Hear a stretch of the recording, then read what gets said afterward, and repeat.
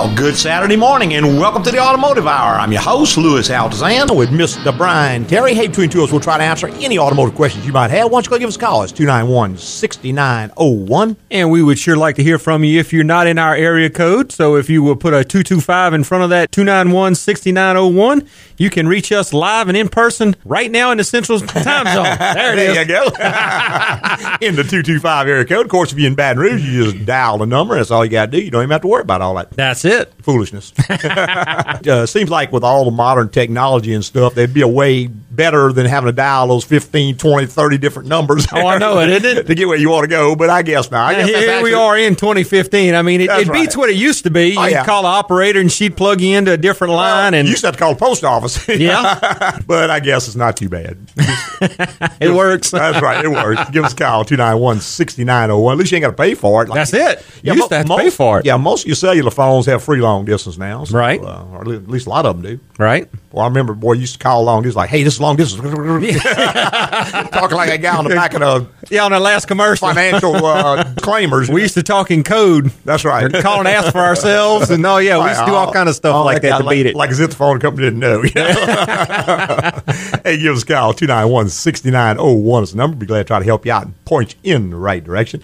I was on my way into the show this morning, and I happened to get behind a Ford, looks like a F-150, and guy had it just jacked up sky high. Right. Big old wheels and tires, offset wheels, and I'm watching, and he is apparently having some amount of trouble maintaining this vehicle because he's kind of wobbling all over the road. And at some point, I saw he went into like a little death wobble. I could see the wheels shaking. I could see he slowed down and tried to get it back under control and all that. And that was one of the things I wanted to try to talk about today. Okay. Is back in the day, when you and I were young whippersnappers, I guess, right. It was pretty common to buy an old car and then you'd modify it to meet your desires. Whatever. Yeah.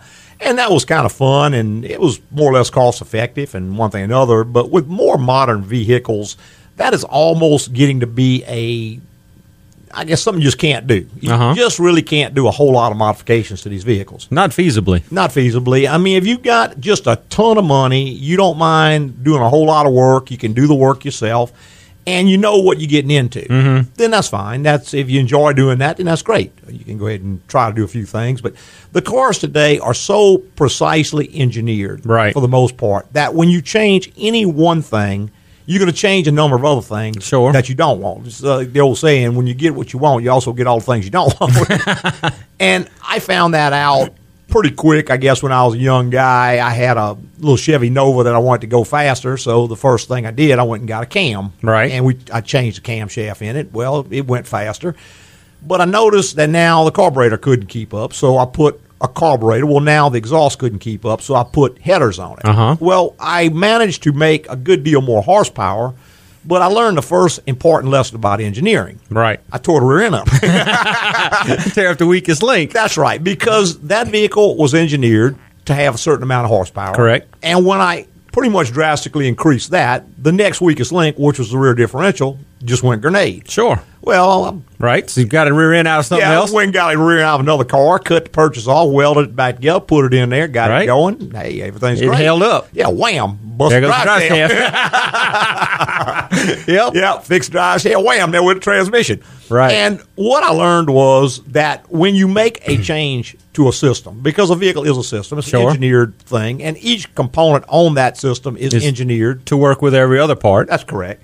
And when you change one part, you're going to vastly affect all the other parts.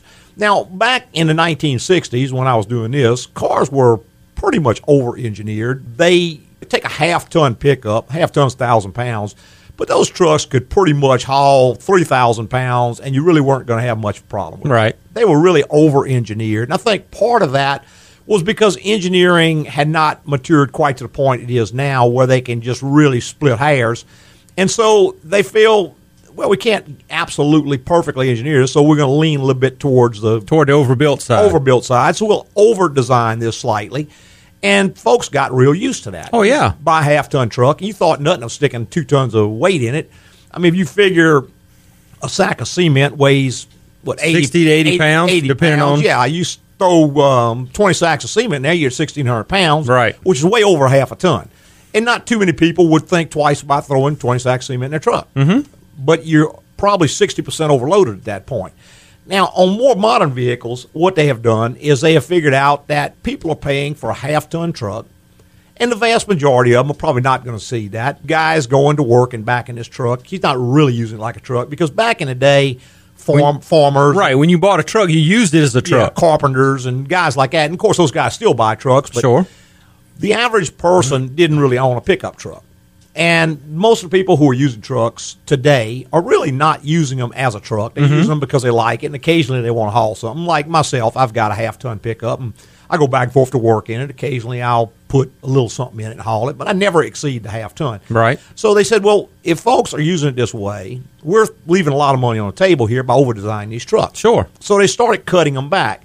And they didn't do this overnight. But no, they did it over a generation or so. Yeah, over the years, they've gotten lighter and lighter and lighter to where a half-ton truck today is basically designed to haul a half-ton, which is 1,000 pounds. Right. So if you start to overload that, you are going to have some ramifications. Maybe not immediately, but there will be ramifications. For instance, you start throwing a ton of weight in it. Or let's say what's more common, you get a little travel trailer, and it weighs maybe 9,000 pounds. Right. And you throw it behind a half-ton pickup. Well, that half-ton truck will pull it down the road. Sure. No question. It's got enough power, it will pull it down the road.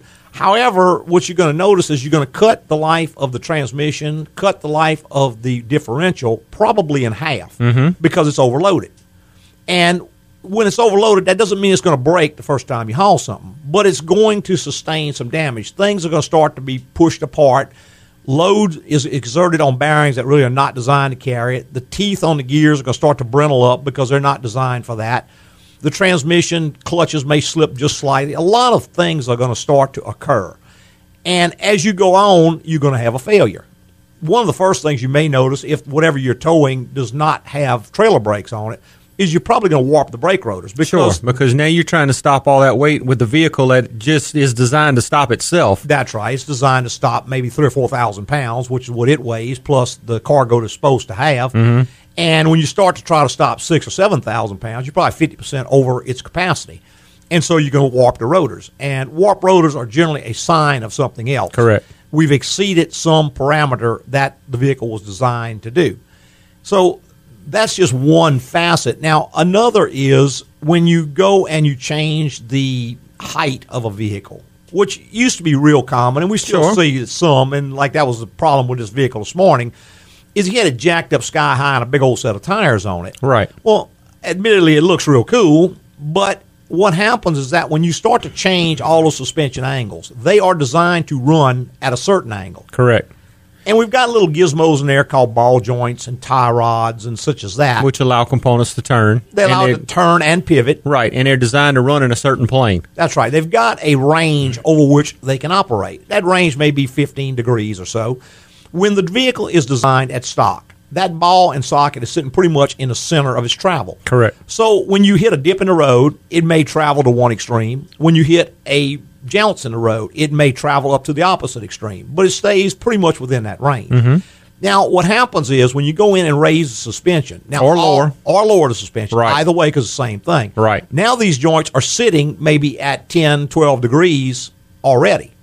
They're all the way to one side. It's sort of like if you take your arm and you hold it down by your leg. You can move it up a certain distance. You can move it back a certain distance. Right. But if you start out with it all the way as far as it'll go back, and then somebody comes along and grabs it and pulls it a little further. Exactly. You're going to experience some discomfort there. And if you keep doing it or you go far enough, you're going to experience some severe damage. Right. You're going to tear up your rotator cuff or break the joint or whatever. Same exact thing with a ball joint, because a ball joint is basically patented off of a shoulder or a hip joint. It's a ball and a socket. Yeah, they copied it off the human design. It's designed to work over a certain amount of range. And when you start to exceed that range, you are going to drastically increase the wear and tear on these parts. So what happens is you go in, you jack the truck up so the big tires and wheels will fit on it. Well, now you got about 30,000 miles. It starts to shake, and you bring it to the shop, and all the ball joints and tie rods are worn out. Geez, why did this happen? So the first thing most people, I'll get some heavier duty tie rods and ball joints. Well, that does absolutely no good, because no matter how heavy they are, if they're traveling beyond their intended range, they're going to tear up. So right around the second set, well, and I'll just get a suspension lift. Okay, well, now you've totally modified everything. Now the drive axles, the drive shaft, everything else is running at an improper angle. So you start to tear all those things up. Right. Not only that, but when the drive shaft starts to tear the U-joints up, it picks up a vibration. Normally, you don't know where the vibration is coming from, so you go get the tires balanced, smell the stuff. You get frustrated and decide you're just going to live with it until it starts puking all out the back of the transmission because it beat the bushing up the back of the transmission. Or the rear end starts to whine because it's torn the pinion bearings up on the rear end. Mm-hmm. The point is, when you started to modify this vehicle, unless you have the wherewithal to go in and totally engineer the vehicle to run at a different plane, which most people do not have. Right. I mean, when you see like these Bigfoots and all that stuff, that vehicle has been 100% totally re-engineered. There's nothing on that vehicle that is stock. They've changed the differentials. They have changed the transmission. They have changed the chassis. They have changed every bit of suspension. That vehicle is designed from the ground up, and a body that looks something like the original is sat on top of it. Exactly. But that is folks who have hundreds of thousands of dollars and a whole lot of engineering background and money and what have you to go in and totally engineer a vehicle. Folks see it and they think it looks cool. I want to make mine look kind of like that. Well, that's where you go so far wrong, because when you start to change, you got to remember, it's kind of like letting the genie out of the bottle. When you start to make these changes, you've changed a whole lot of other things. So it's not going to be, okay, I'm going to make these changes and everything's going to be great. Right. How many times a week do we get someone coming in and they say, man, I got a shake in my truck. Can't get it out. I've had my tires balanced. I put new tires. I've brought it to this guy, brought it to that guy. We changed the shocks. We changed this. We changed that. And it's still shaking. First thing you look at, and it's been highly modified. You can't get it out. Right. What do you mean?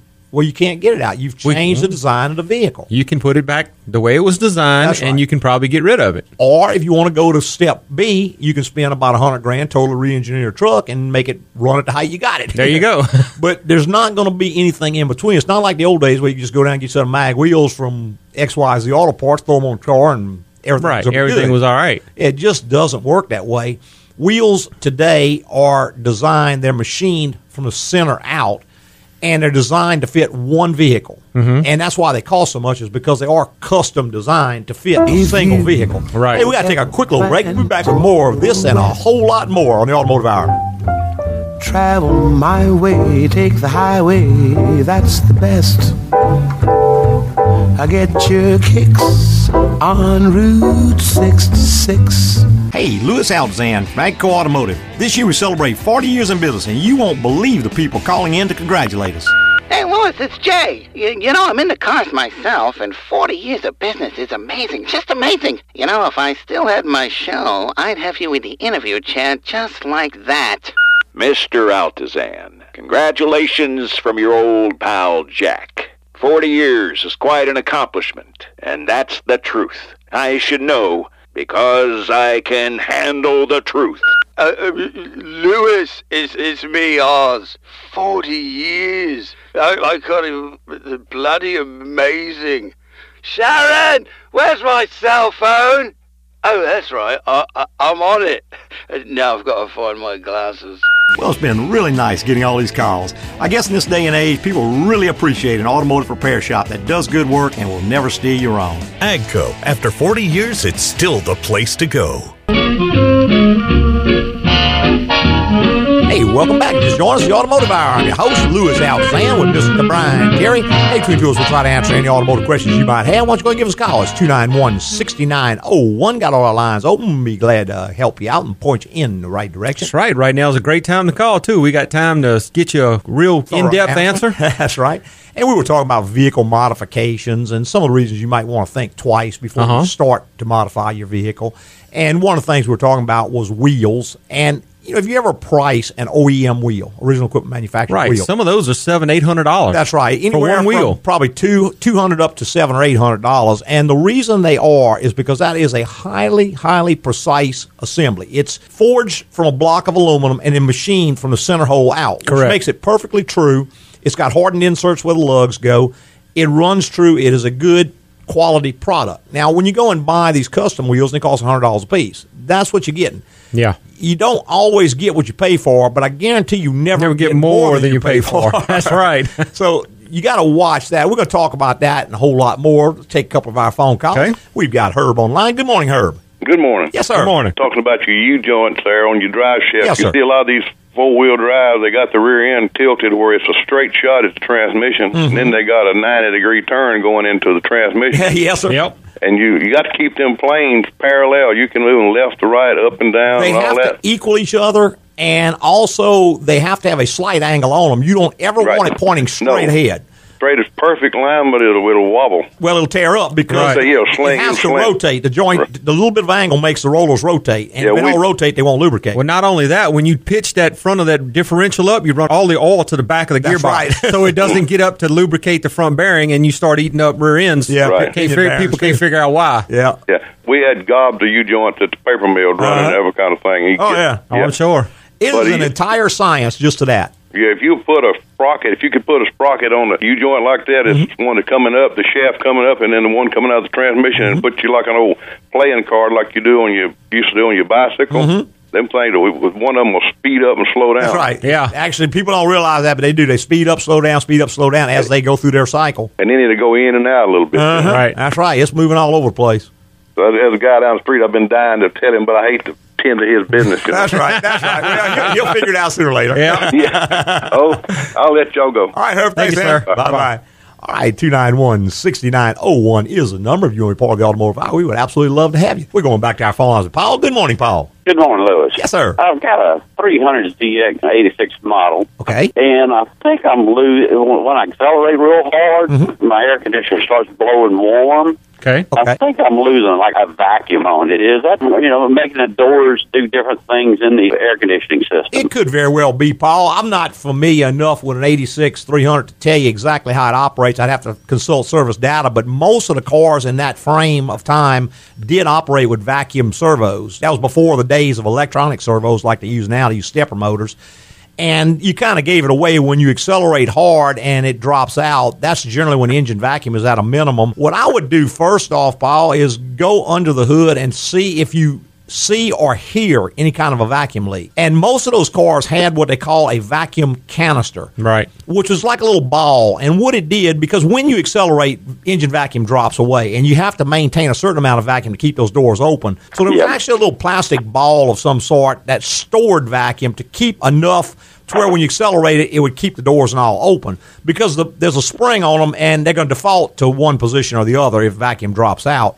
So a lot of times those balls will crack or break, or the line will come off of them, or maybe it's got a vacuum leak. If you just can't find it, you could take it to someone, and they can do what they call a smoke test. That's where they fill the intake with smoke, and you can see where the smoke comes out, because there's probably a quarter mile of vacuum lines on that thing. And oh, there's a lot of them. yeah, finding it on your own can be difficult, but if you just kind of let it sit there and idle slow and listen real careful, you may hear a little sizzling, hissing noise that the vacuum leak will make.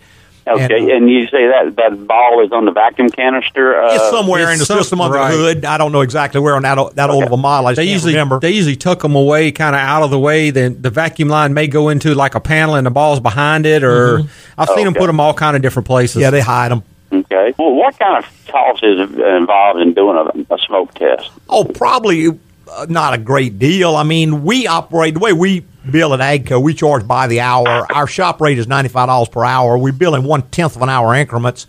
So, I mean, we could find that in an hour or less, maybe 15 minutes. The way we do it is we find it 15 minutes, we charge you 15 minutes. I understand. Spend a half hour, charge a half hour. I mean, I can't imagine that taking more than an hour. I would to find, and I would think most shops will have some similar thing. You got to watch. Some places actually have a flat rate, and if they find it in 5 minutes, they still charge you the full rate. I don't like that. I prefer to pay my share, but I don't want to pay extra. Right, I understand. Well, I do appreciate your time on that, and we'll move forward on All righty, man. Thanks, Paul. Thank you. Right. Bye-bye. All right, 291-6901 is the number if you want to be part of the automotive hour. We'd love to have you. That was very common back in the day with all the vacuum systems, and I always liked the vacuum system. Number one, vacuum was free because it was already there. The engine's producing a vacuum, so it was very simple to just run a couple little plastic lines. Right, before that it was cables. Right. You had a cable and a lever you moved to move vacuum the doors. servos are fairly inexpensive, and it just didn't give much trouble. No, it didn't. Now they've gone to all these electronic servos with stepper motors, and they constantly seem to give problems. I know we had a avalanche the other day, and we had to pull the dash because it had been in an accident and something was damaged. And the guy says, "Well, go ahead and change all the servos." Yeah, right. Yeah, Until he figured out what they cost. Well, $286 a piece, and there's 4 of them. And there's 4 of them. Yeah. And we were lucky. We found some at a little bit lower cost than that through AC Delco rather than going through GM with it. Still in all, it was a fairly significant chunk of change. Sure. For something that fails a whole lot. Yeah, I mean, we've actually taken dash pads out just to change those servos before. Yeah, which is also a big expense. Oh, yeah. Going back to the phone line with Steve. Good morning, Steve. Good morning. Yes, sir. Good morning. Gentlemen, I've got a 2005 F-250 diesel, 6-liter, Ford pickup. Okay. Got an issue that when the engine is cold and I'm accelerating up to a highway speed, now it's not on street speed, but it's to a highway speed, it's almost like the old spark plug missing. Yeah, you just got no power. Right. I can tell you right now, Steve, by a huge, huge margin, the most likely cause of that is you got a bunch of injectors starting to go out. The 6-liter was absolutely notorious for that, and as you probably already know, many, many, many other problems. Now, after it warms up, it runs fine. Yeah, once it warms up, it runs fine. Yes, sir. Right. That's a huge repair. Normally, you end up changing all the injectors to fix that, and I can't guarantee you that's what it is, but that is so common. I mean, there are entire shops out there that work on nothing but 6-liter Ford diesels, and they make a living. That was a very, very problematic engine. I mean, they had nothing but trouble with the 6-liter. They dropped it and went to the 6.4, and they had as much trouble with the 6.4. They dropped that and went to the new engine. And I don't know if it's any better or not, but how long have you had the truck? I bought the truck used, and I've had it about 3 years. Yeah. No big repairs yet? No, sir. Man, you've had a blessed existence. Yeah. Yeah, those engines are just notorious for the injectors going out, what they call the FICM module, the fuel injection control module going out, the head gaskets blowing. I mean, just go on the internet and type in 6-liter Ford diesel problem, and you're going to have probably 100,000 people complaining about the different things that go wrong with it. But almost every time, that lack of power when it's cold and you give it the gas, it doesn't want to go and all that, it's almost always the injectors. What kind of cost you think that is? $5,000. It's what again? $5,000. $5,000. Oh, wow. Yeah, huge. It's a major deal. The parts are expensive. There's a lot of labor involved. Yeah. I mean, it's up there. It's a major deal. And I tell you, I've seen people go in and change one or two, and you can do that if you find one or two's bad, but the rest of them are going to probably follow close suit. Right. They've all been down the same road. I mean, the same amount of time on them, the same amount of fuel through them. Yep. Best thing to do is go get it good and warmed up, take it down Ford, do them straight in. Normally it runs fine when it warmed up, but eventually it'll get to where it doesn't run at all. Okay. Good news, huh? Not really, but hey, it is what it is. Well, at least you know. Yeah, but go on the internet and just type in 6-liter Ford fuel injector, and you're going to see 100,000 people in there complaining about that problem. All right. All righty? Well, I don't know if to say thank you or cry. That's right. I understand. All right, Steve. All right. Thanks, man. Bye-bye. Take care. All right, 291-6901 is the number. If you want to be part of the Automotive Hour, we'd love to have you. We're going to take one more quick little break, but we'll be right back with more on the Automotive Hour.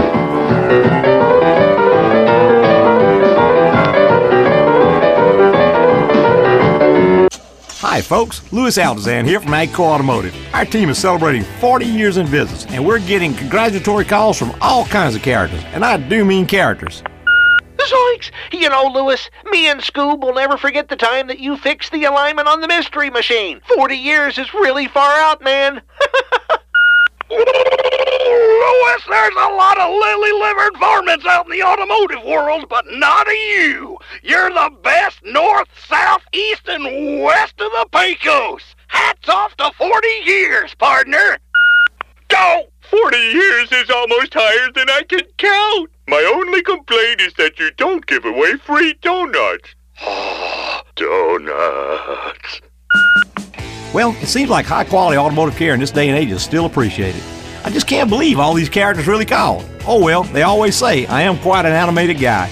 AGCO. After 40 years, it's still the place to go. There's a lot behind it, but I can't keep punching with a victory. When you're making me punch you with Spending your Saturday morning with us, we really appreciate you calling in and listening to us and interacting with us. Sure. There you go. And we're going back to our phone lines with Caleb. Good morning, Caleb. Good morning, fellas. How y'all doing today? Doing great, sir. Good morning. Wonderful. I got a 95 Jeep Wrangler 4-cylinder. Okay. Kind of sat up for a little while. Just had to replace one of the front brake calipers was sticking. But notice now my 4-wheel drive light is stuck on. And I've jacked it up in the air. And, I mean, it's only the back tires are spinning. Okay. So I know it's not in 4-wheel drive. Is that a sensor in the transfer case? What year model is it, Caleb? 95. On a 95, I doubt seriously there's any kind of sensors on that one. More likely, it's a mechanical transfer case. Now, it's going to have something that locks the front axle in and out. And again, I'd have to check service data because I'm not familiar enough. Sometimes it had a vacuum-operated servo on the front. Sometimes it had a magnetic servo on the front. Some of them actually had mechanical hubs that you could lock in and out. But what you could do is you got it jacked up anyway. Go ahead and put it in four-wheel drive, crank it up, and see if the front drive shaft's turning or not. If the front drive shaft is not rotating, then your problem's in the transfer case. If the front drive shaft's turning but the wheels aren't turning, then it's in the differential somewhere. And there's some kind of a mechanism that locks the wheel to the differential. And to save wear and tear, it unlocks it when you're not using four-wheel drive. So you just, if I had service data in front of me, I could look it up. It's just I done got so old now I start forgetting how all these old systems work, you know. They use 100 different... I'm just wondering if it's going to cause any damage if I drive it around. It very well may. I would if it's in a transfer case, it very well may. Yeah, I would probably want to find out what it is because there's like a washer that can break and that can throw some stuff out of mesh, which could tear the whole transfer case up, which is a relatively easy fix right now. So I would at least get it diagnosed. Now, if you get it diagnosed, it's a major repair. Just ask the guy, hey, is this going to hurt anything to drive it? It may not. Like, for instance, if it's in the front lock-in and you're not using four-wheel drive, chances are it'll just stay unlocked. It's just like it was driving down the road unlocked. No harm, no foul. So you just got to find out what it is. And I would think any decent shop could diagnose that in an hour or less, tell you exactly what it is. But if you jack it up and that front drive shaft is turning and the wheels are not turning, most likely you could drive it like that for a while without hurting anything because it's going to be something in the front lock-in. Okay. All righty? Wonderful. I certainly appreciate the information and appreciate your show. All right, Caleb. Thanks for calling, man. Bye. Bye-bye. All right, 291-6901 is the number. If you want to be part of the Automotive Hour, we always love having you call and give us something to chit-chat about. Sure. Other than what we're chit-chatting about now? Well, you know, we can think of a whole bunch of stuff to talk about, but I've had so many people tell me I really like the callers. I like listening to their problems, and I like hearing things they talk about. Well, a lot of times, hey, I had the same problem, and I didn't realize da-da-da-da-da, or that's happened to my car before. So it brings up a whole lot of different things, and people just enjoy hearing from the callers. I think it throws a little, I don't know, a little variation into the show that makes it interesting. Yeah. At least I like it. So give us a call. It's 225 if you're outside our normal calling area, and 291-6901. And just in case you don't get a chance to call in or something occurred to you during the week. That's right. You can always visit our website, which is agcoauto.com. That is AGCOAUTO.com. There is a contact bar on each and every page. Just click the button, fill out the form, and send it in. It couldn't be much easier to take care of. That's right. They just send it on to us. We'll get an answer back to you within 24 hours.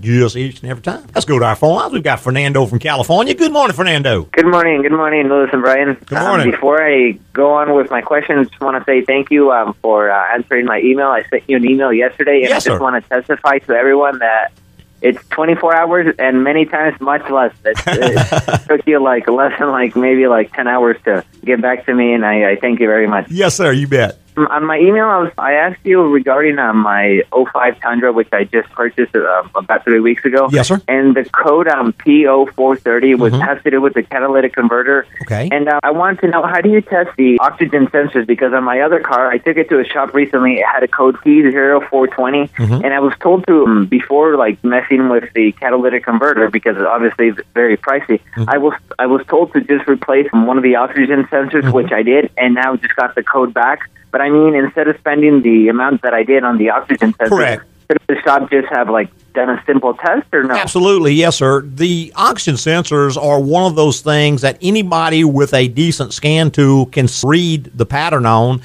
What an oxygen sensor does, it reads the amount of oxygen remaining in the exhaust, and it sweeps back and forth. Basically, it's 256 counts. 128 is the center of the range. So it's sweeping past center, back and forth, back and forth, back and forth constantly. And they can read that very easily. Even without a scan tool, they can take an ohm meter and they can do an ohm test and see if it's shorted or open. The way this system works and the way an oxygen sensor affects the catalytic converter is that there's a sensor before the converter, there's a sensor after the converter.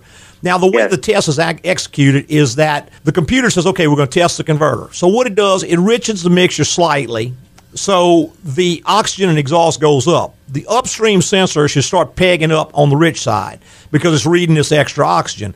The oxygen should be burned up in the catalytic converter. So the one on the downstream should stay just straight along the center line. It shouldn't also spike up. Now, what happens is that when the upstream sensor spikes up and the downstream sensor also spikes up, it knows the converter is bad and it throws a P0430 code. Now, the problem is this. What it does, it compares the two sensors. Now, let's say the front sensor is just sitting at one range and not moving when it richens the mixture up because it's not reading right. It compares the front to the rear and they read the same, so it could throw a false P0430 code. So that's the way that can work. So you have to make sure that the sensor is working. But again, that's pretty easy to do.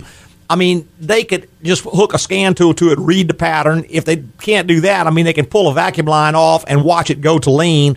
I mean, the sensor's reading constantly. You can read it with a scan data. So it's really pretty simple.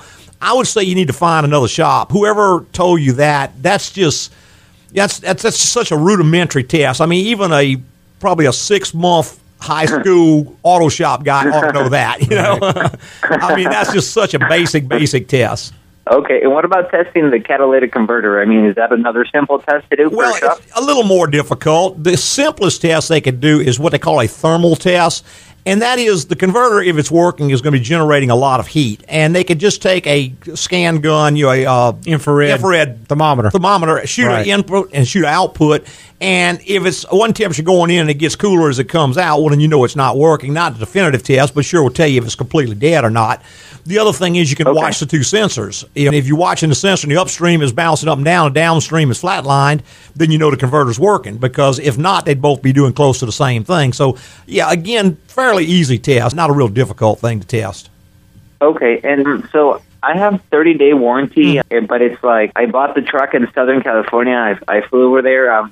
And it's like almost the 30 days are almost up.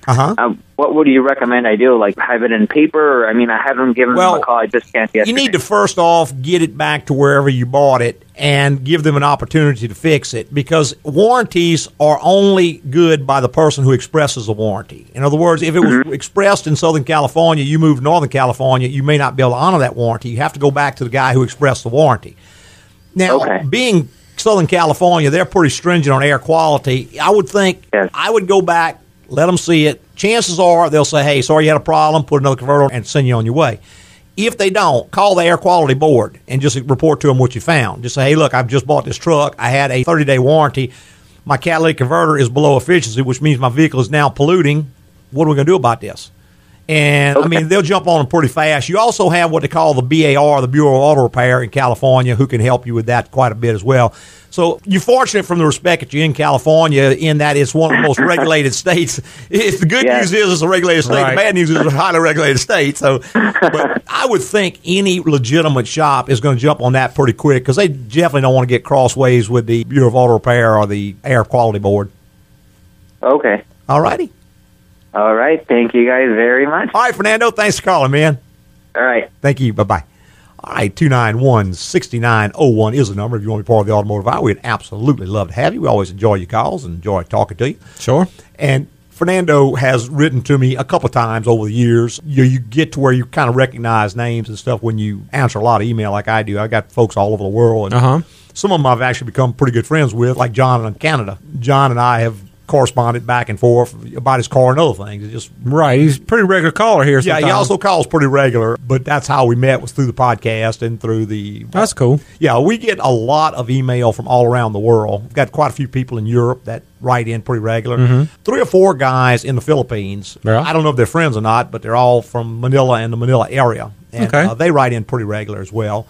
But, yeah, it's amazing the technology today, how you can really just communicate with the world instead of just the guy across the street. That's absolutely right, which I think is one of the coolest things about it. Yeah. We were talking about modifications to your vehicle, and we were talking about wheels and such as that. And another problem with wheels is that not only do they have to be true and center up perfectly on the car, but there is what they call offset. Offset is the relationship of the center of that wheel to the position of the tires on the wheel.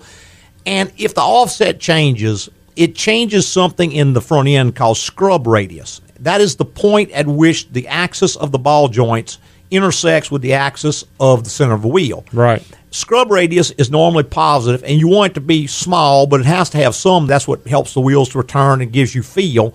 But if it gets excessive, you're going to pick up a tire wear issue that you can't fix with an alignment. Exactly. Because you've changed the alignment requirements, and you've changed them to something that's unknown. In other words, when the manufacturer designed the vehicle, they designed scrub radius, they designed roll center, they designed instant center, they designed steering axis inclination, included angle, all these things in, and they came up with a specification that would give good tire wear and proper handling at that setup. Mm-hmm. When you go in and you change one or more parts of that, now you've modified the requirements to something that you don't know. Right. And since you don't have $1.5 million worth of equipment and 15 engineers working for you and a test track and hundreds of tires you can go out there and wear out and see which one works, it's going to be real difficult for you to figure this out. Mm-hmm. And so what you do is you take it to the alignment shop, he aligns front end, still wears tires.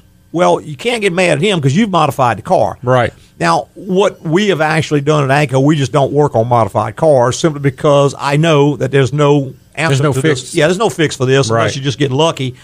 Or if you have someone who's very, very understanding and is willing to go through a couple sets of tires to figure out what he's changed this to. But the point is, how important is it to you to get these different wheels or different tires on your car? Because it's not going to make the car handle better, contrary to common belief. Well, you start changing the offsets. The further you go out, the more stress you're putting on the suspension. Right. That is not designed for. It's designed for a certain amount of load, a certain amount of offset on the wheel. Mm-hmm. Well, when you increase that, you start eating up wheel bearings, you start eating up ball joints, you start eating up arm bushings. I mean, everything in that front end is now extra stressed because of the offset of that wheel. Right. And one thing I hear all the time, well, I wanted more traction. Well, you're not getting more traction. Because traction is a function of pounds per square inch of tread on the road. You put more square inches without increasing the pounds, and all you're doing is lowering the pounds per square inch. Right. You're not gaining traction by putting a wider tire. In fact, if anything, you may actually be lessening traction because a big tire can actually hydroplane easier than a smaller tire. Mm-hmm. The tire that's engineered for the car is pretty much the optimum tire for that car for the most part. Right. And if you just increase the width and you don't increase the weight of the car, you're not increasing your traction.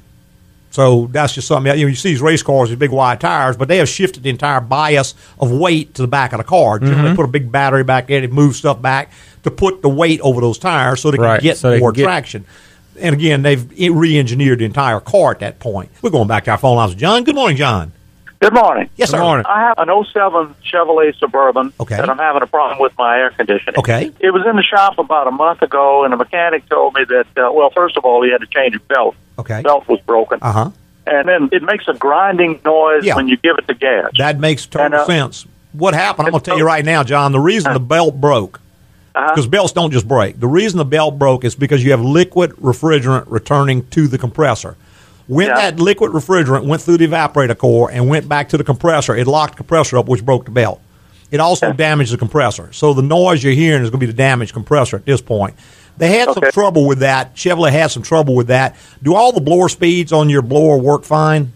Yeah. Okay. Everything works fine, and it cools really well. Yeah. Well, the good news is that's what's wrong. The bad news is you're probably in for a catastrophic failure in the fairly near future because the noise, that rattling, grinding noise you hear is going to be the compressor starting to come apart.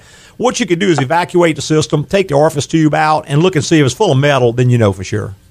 But that's almost always the case. He changed filters inside. I understand the filters inside the compressor. No, and you got an orifice. No, you got an orifice tube, and if it was plugged up, then you got a failure because there's nothing in that system that's going to plug the filter. In other words, that filter, if it gets plugged, is because something's broke down in the system. That's what plugged it. Yeah. So you're pretty much into a complete. You're going to be into a complete air conditioner replacement. Yeah. Okay. Well, that's what I kind of suspect. Yeah. And again, it's not his fault. He sounds like he's probably just not up on it quite enough. But when the belt broke, that's when the problem occurred. The belt didn't just break. That compressor locked up when it did. That you got 200 horsepower engine and you got a compressor pulling 40 horsepower. It stopped all of a sudden. It broke the belt. If you look real careful at the little belt tensioner, you're probably going to notice the little aluminum ears are going to be broke off that tensioner also. Okay. Usually when it slams over, it breaks those little ears off, and that's how you can always tell. But, yeah, they've had some trouble with that on some of the GM products, and the fix is going to be just like any catastrophic compressor failure. Yeah. Okay. I'll appreciate your help. Okay, man. Thanks, man. Bye-bye. Bye. All right, 291-6901 is the number. We're going to try to catch one more of these calls. We got John online. Good morning, John. Hi, it's John from Canada calling. Hey, we were talking about you earlier, man.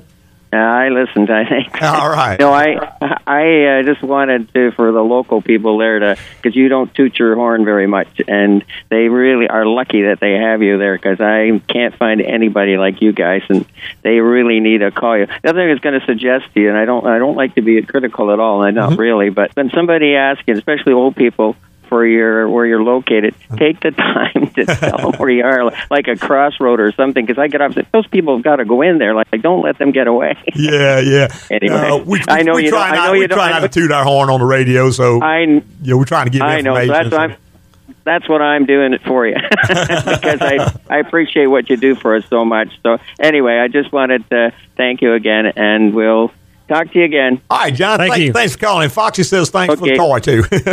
Okay. She plays with that every day. Oh, that's great. I'll tell Christy. Thanks. All right. Thank you. Bye-bye. All right. That's John from Canada? Yeah, Ontario. I keep saying Toronto. Most Americans know less about Canada than they know about the face of the moon. I don't know what the deal is. I'm going to have to get a book on Canada and read all about it because it's a fascinating country. A really super nice people, beautiful, beautiful place. Oh, yeah. You'll get a chance to visit up there. But most Americans are totally ignorant of something so close. Well, it's amazing. Close is a relative term there. Well, close compared close to Europe. To South Louisiana. Well, and our world history, I know when I was in school, they taught us a lot about European history. Sure. And we learned a lot, but we didn't really learn much. We didn't either. In fact, the average Canadian knows a lot more about American history than Americans. Vice versa. Right. That's right. So, isn't that something? Yep, there you go. And, of course, I've always been fascinated with history in general, so that's neither here nor there. One last thing, we were talking about modifications to vehicles. One last thing I wanted to make a point because we're just about out of time, and that's these cold air induction systems that people are installing on their cars. Number one, that is not going to do any good because there is an air intake temperature sensor. There is a barometric pressure sensor. There is an airflow sensor, there's a map sensor, and there are 2 oxygen sensors at least, not 4. And the car is going to adjust to whatever you put on there. So you're not going to gain anything, but what you have done is created a noisy problem that is a big maintenance issue and also possibly a fire hazard. And it doesn't need to be. And it's not going to help the car. I know they're going to tell you it's going to do this, it's going to do that, it's going to do the other. It's not going to. You're not going to gain power. You're not going to gain fuel mileage. You're not going to gain any of the stuff. That computer sees how much air is coming in, and it adjusts to the fuel for that amount of air. Exactly right. And if you just absolutely got to do it, one key word, save all your old stuff. Sure. Because that stuff's obscenely expensive to have to go buy whenever you start throwing a check engine light.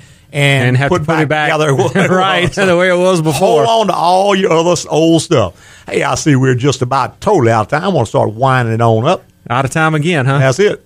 Always out of time, man. I'd like to thank all our podcasters for listening this week and every week. And tell your friends, and if your service offers a written rating, please give us one. That's right. It moves us up in the reviews, and that way more people can listen to us, and we don't have to quit doing the show because nobody's listening. There you go. Hey, preceding was opinion based on our experience in the automotive industry. Have a great weekend.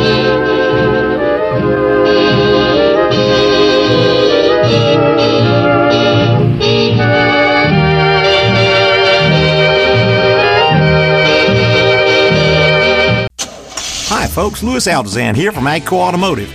This year we celebrate 40 years in business, and man, I can't believe all the calls we receive from national dignitaries.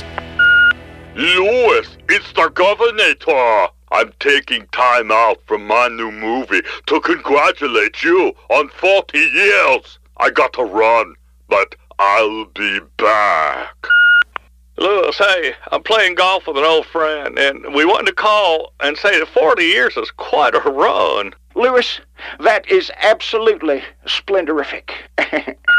Hey, Louis, James here, 40 years, wow. You know, there's nothing more I like than a good homegrown Louisiana success story, except, well, maybe politicking and my Tigers. You 'em up now, you hear? Well, I'm flattered. I guess even in the world of politics, honesty and integrity are still something to value. Okay, well, maybe outside the world of politics. AGCO. After 40 years, it's still the place to go.